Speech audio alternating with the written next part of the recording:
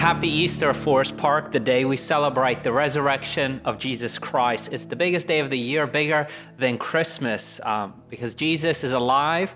The tomb is empty. Our death has been defeated. Sin has been atoned for, and we no longer have to fear death because of our hope in the resurrection. And the resurrection changes everything. It means endless hope. And so if you have your Bibles, let's turn to 1 Corinthians chapter 15. And so in our text, what we're going to see is we're going to see Paul give us a quick summary of the gospel, where he highlights the good news of Christ's resurrection, where he shows us the power of Christ's resurrection and shows us the result of Christ's resurrection and what that means for us today. And so in this passage, what we're going to see is we're going to get to the heart of the scripture, the story of redemption, where Jesus died and rose again for us as sinners, redeeming us from sin and reconciling us to God. And so the truth in this passage demands not only our attention, but also our affection. And so here's my hope for us today. My hope for us is that we'll be strengthened in the faith as we think about the substitutionary death of the cross, of Jesus on the cross for us, as we contemplate the resurrection and the return of Christ. Now, before I get into the text, let's pray and ask the Spirit to lead us.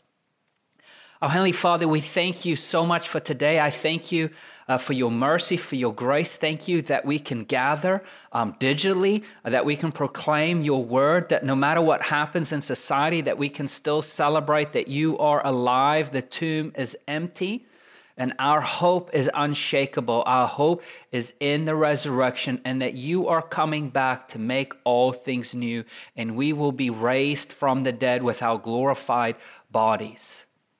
And so, Lord, I pray that as we open up your word, I pray that you would speak to us. I pray that you reveal truth to us. May you lead us. May you guide our time together. And we ask all of this in Jesus' name.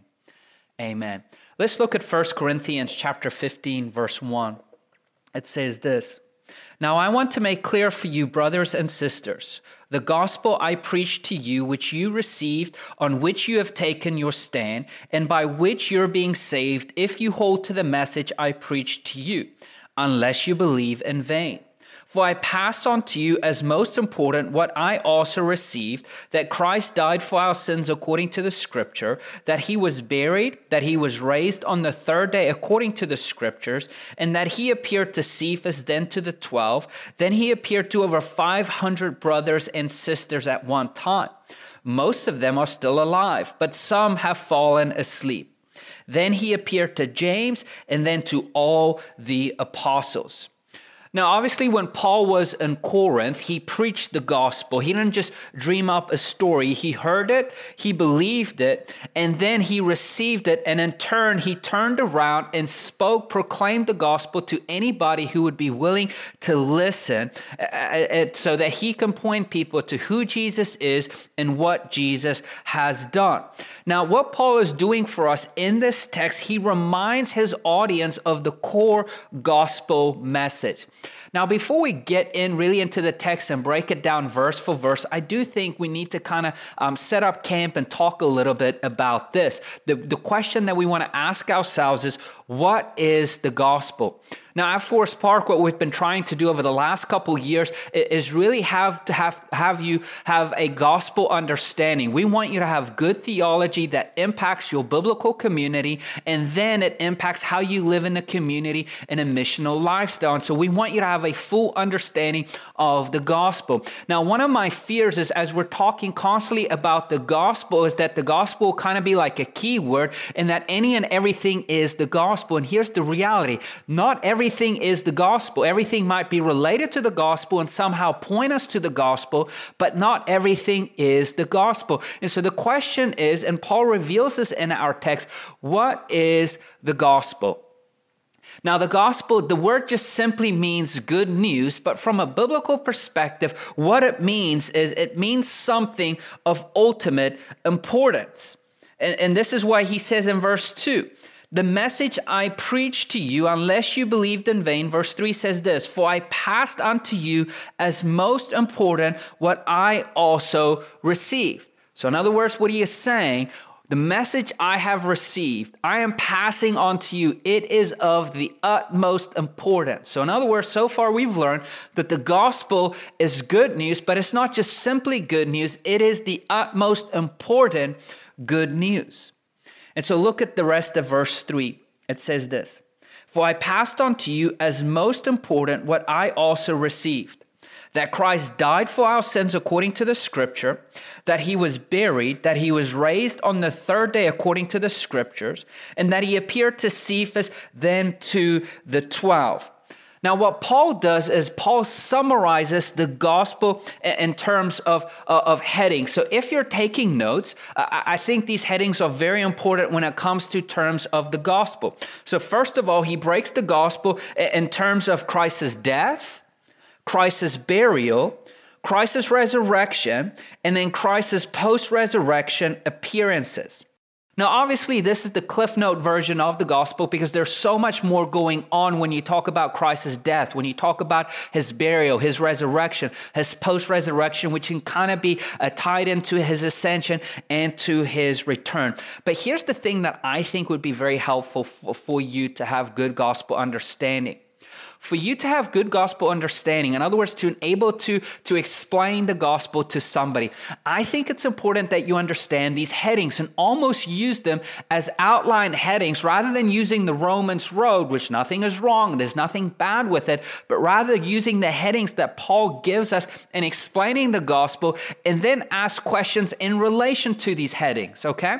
So for example, when you talk about Christ's death, you ask questions or pretend you're explaining it to a friend. Okay, well, why did Jesus die?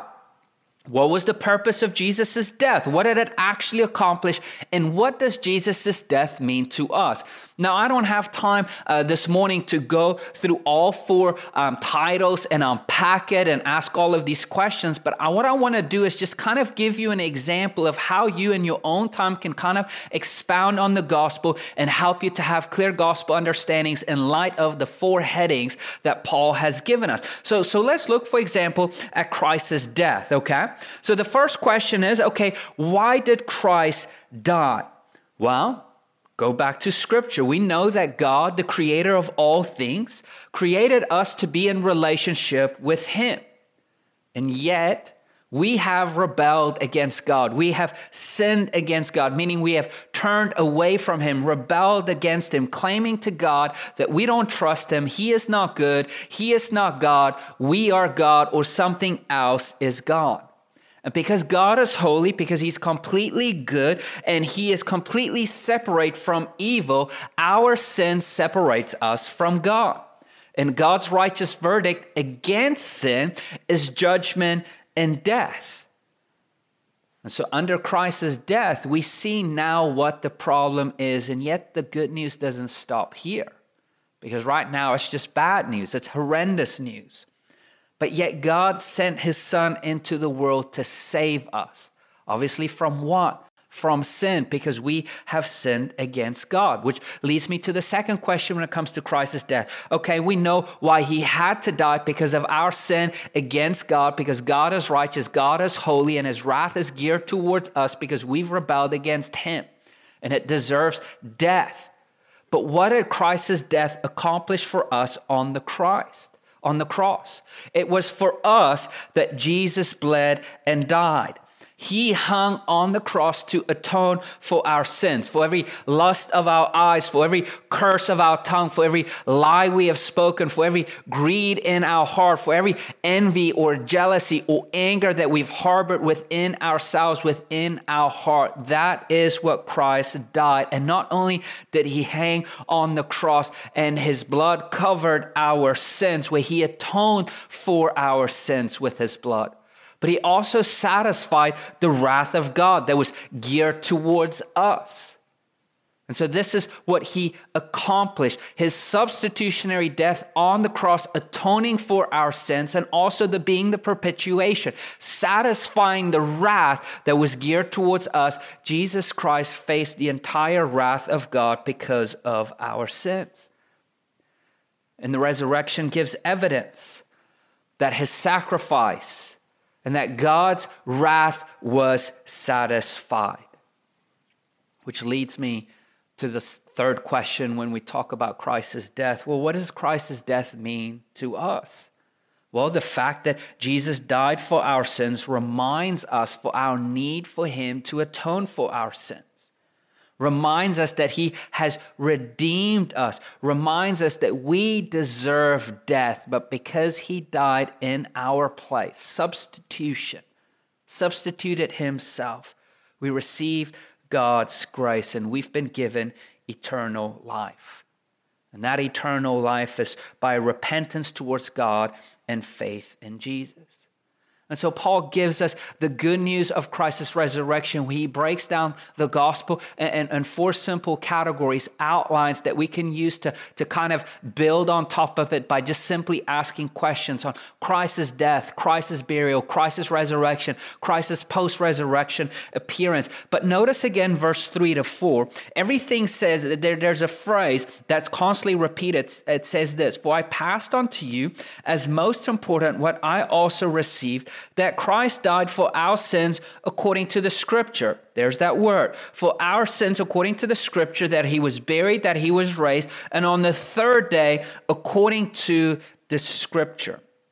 So what does Paul mean when he uses this phrase according to the scripture? Well, the phrase accordance with scripture teaches us that Christ's work fulfills God's saving purposes, implying that all scripture points us ultimately to the grace of God in Christ. And Jesus' burial confirms that he really died, and the appearance to eyewitnesses confirms that he truly rose. This means that we're not building our lives or our hope on some myth or some legend when we look for grace or for the pardon of sin, but we actually look to an event that happened that Scripture even predicted and was fulfilled by Scripture. And so knowing the good news of Christ's resurrection, look at how the Corinthians respond. Look at verse 1 to 2, where he says, look, this is how you've responded to the gospel that was of utmost importance that I've preached to you. Verse 1 says this, "Now I want to make clear for you, brothers and sisters, the gospel I preached to you, which you have received, on which you have taken your stand, number 2, and by which you're being saved if you hold to the message I preached to you." So look at the response of the Corinthians. He says, the gospel I've preached to you in which you have received. Think about it. That happened in the past. On which you've taken your stand. That's happening in the present. And by which you're being saved. That's happening in the present and the future. So in other words, what we can learn is that our faith response starts in the past, moves to the present, and looks ahead to the future.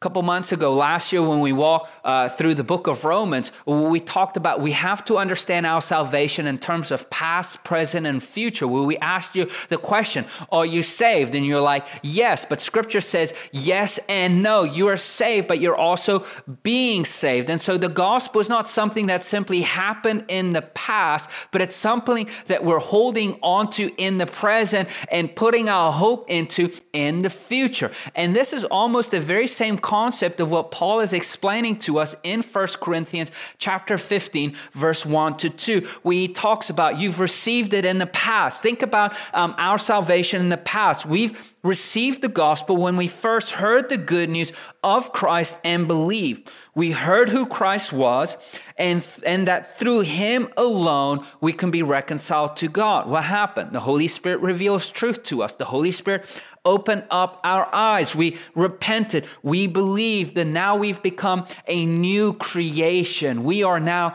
children of God. That is something that has happened in our past in which we have believed. And for many of us, we just stop there with the gospel. But it doesn't stop there. It only begins there. Then it moves from the past to the present, because right now, even though we have believed the gospel in the past, right now we're standing on the gospel.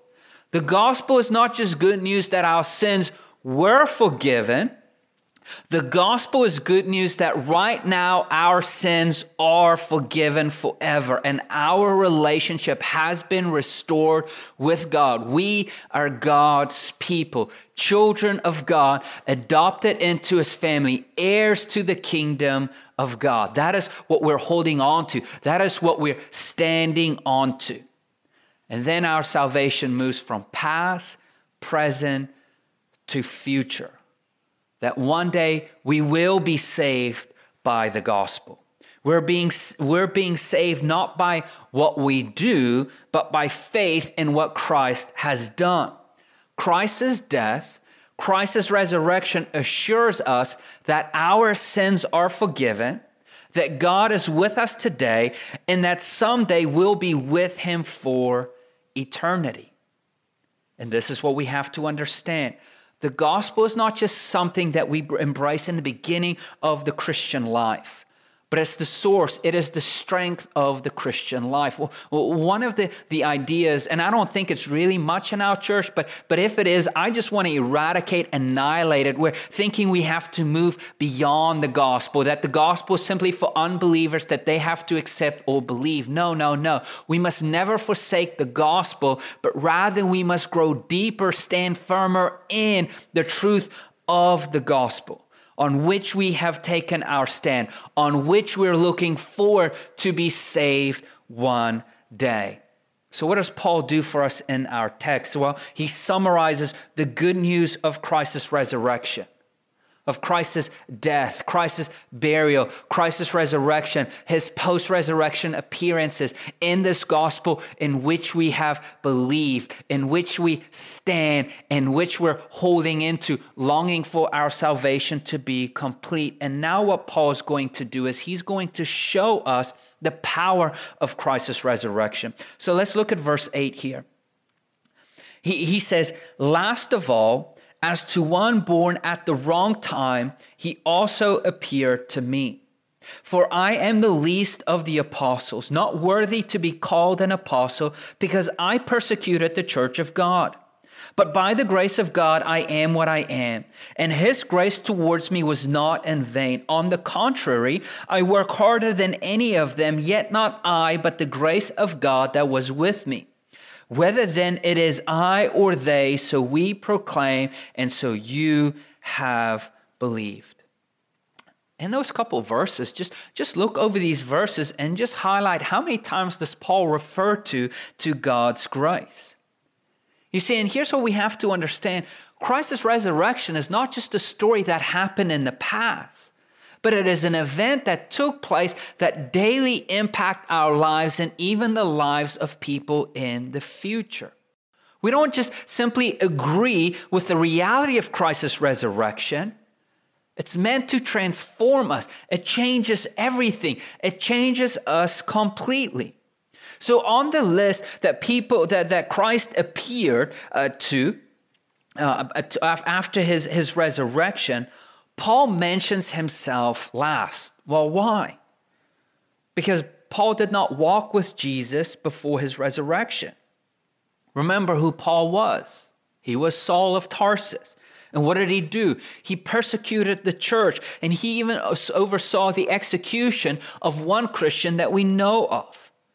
And one day, while Paul was headed to persecute the Christians, Jesus came to Paul, and a blazing light from heaven shone, and the voice of Jesus spoke to him.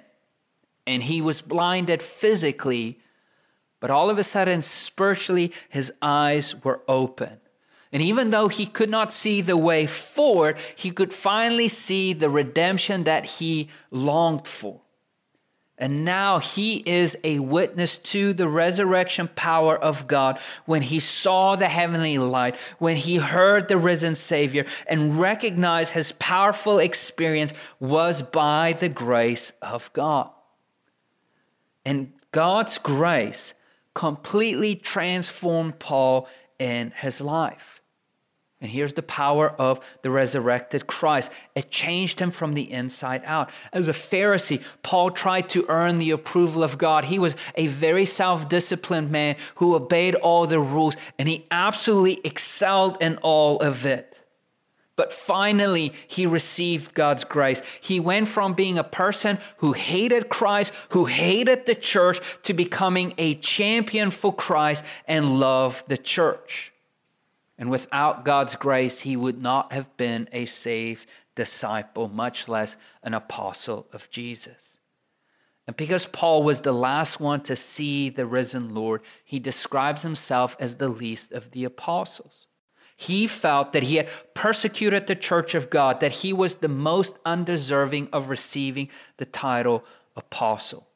However, he recognized that his past sins was covered by the grace of God. And in gratitude, he worked harder than all the other apostles. He traveled the most. He suffered the most. He planted the most churches. And he did not do all of these things to receive the grace of God. He did all of these things because he already received the grace of God. That's why in these 3 verses, he says all of this was by the grace of God. All of this that he has accomplished, all of this, why he was working harder, why he was doing more, was by the grace of God.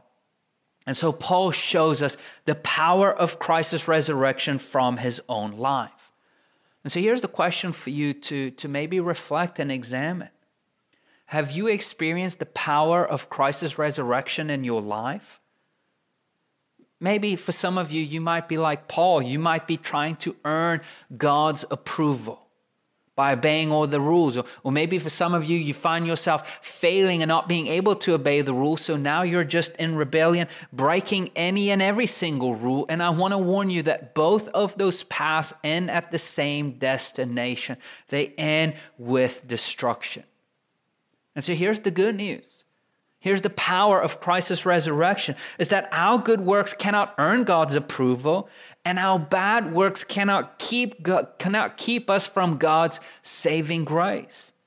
And so the power of Christ's resurrection, if you're taking notes, is this. It has the power to save and transform the worst of sinners for eternity. And Paul says, look at my own life. Look at the power of Christ's resurrection in my own life. I am the least of an apostle. Remember, I was the one who persecuted the church. I was the one who hated Christ. And yet by his grace, he opened up my eyes and he changed me for eternity. And so no matter what you've done, no matter what sins you've committed, for those who received God's grace and believe in Christ and his death and in his resurrection, your sins are washed away by the blood of Jesus. And if you want proof, how do you know it? Well, the empty tomb. And if you want proof to Jesus' resurrected body, he was witnessed physically by so many and spiritually by so many more. And so as Paul shows us the good news and the power of Christ's resurrection, he shows us also the result of Christ's resurrection. Let's skip over to verse 20. It says this. But as it is, Christ has been raised from the dead, the first fruits of those who have fallen asleep. For since death came through a man, the resurrection of the dead also comes through a man. For just as in Adam all die, so also in Christ all will be made alive. And so the resurrection of Christ stands as the first fruits of the resurrection for all Christians.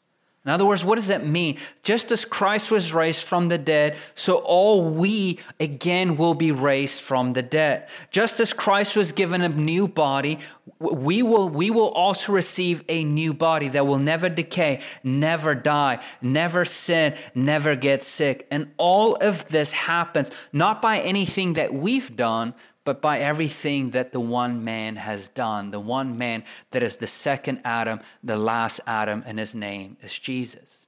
And so what Scripture teaches us, it runs this parallel between Adam and Christ, that just as sin entered into the world through Adam and that all humanity will die, so every person after Adam is sinful from birth. And as we've already considered, the penalty of sin is death. This was the curse given to humanity for our sins. And if that was the end of the story, we would have no hope. However, just as one man brought death to all, another man brings life. And so if you're taking notes, here's the result of Christ's resurrection. The result is forgiveness of sin. The result is life, eternal life. The result is resurrection from the dead. But for who? Look at verse 22. It says, "For just as in Adam all die, so also in Christ all will be made alive." It is for all those who are in Christ, all those who look to Christ, put their faith in Christ, turn from their sins, declaring, "I need you, Lord Jesus."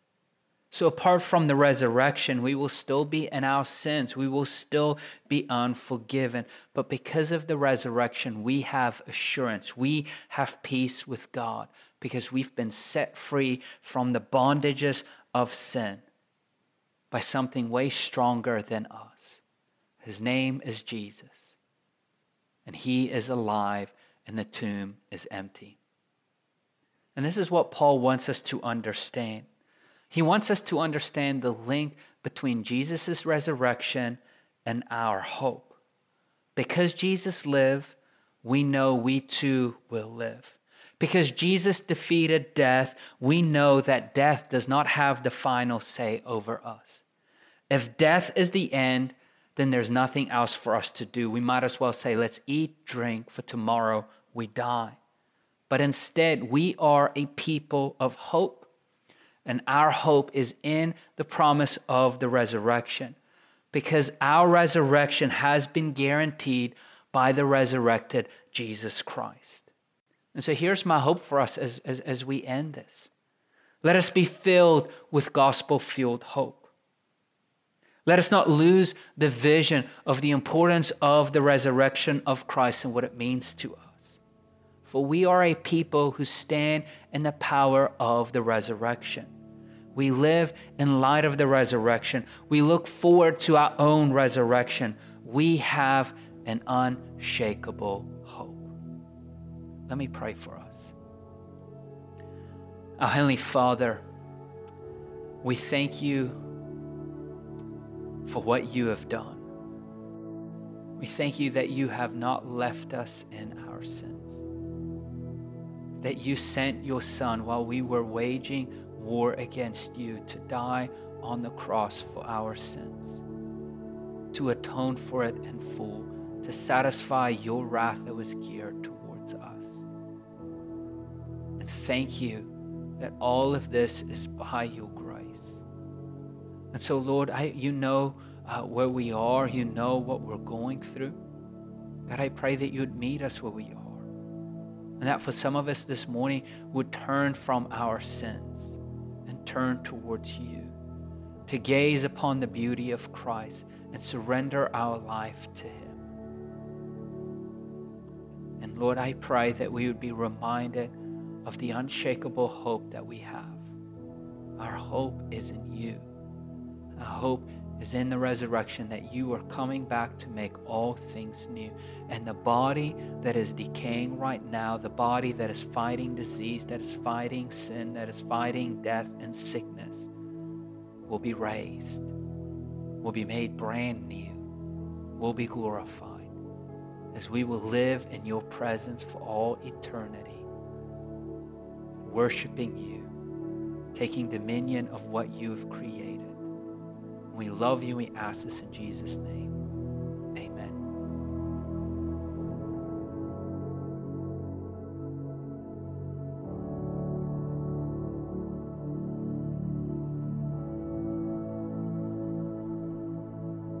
As we get ready to sit at the Lord's table and celebrate communion, I know that we're not gathering together, but we are gathering together digitally. And so I'll ask you right now to get the elements ready. But I'm also asking you to take this serious. Like if you have a pizza crust and a Coke prepared, please just abstain from it. If you have bread or a small cracker, wafer, or juice, grape juice, or those would be appropriate elements for that. And so let's pray and let's use a time of reflection before we participate in communion together. God, I pray that you would just move right now. Lord, help us to think about the cross. Help us to think about the tomb being empty, that you have conquered death, defeated sin, and that we are in you. As we gather, may your Spirit move. Search our hearts. And so why don't you use this time right now just to maybe confess some sins or maybe get your heart ready. Ask the Lord to reveal truth to you, or if there's any area in your life that you need to confess, why don't you use that time right now? Use that time to meditate on the cross, to meditate that the tomb is empty, the life you have in Jesus.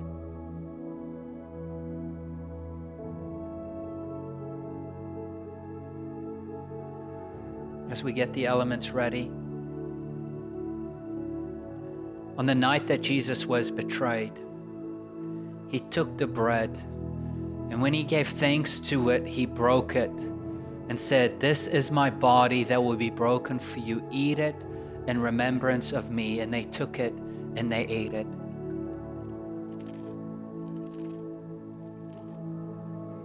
And then he took the cup and he said, "This cup represents my blood that will be shed for you, the new covenant that you will have in me. Drink it in remembrance of me." And they took it and they drank it.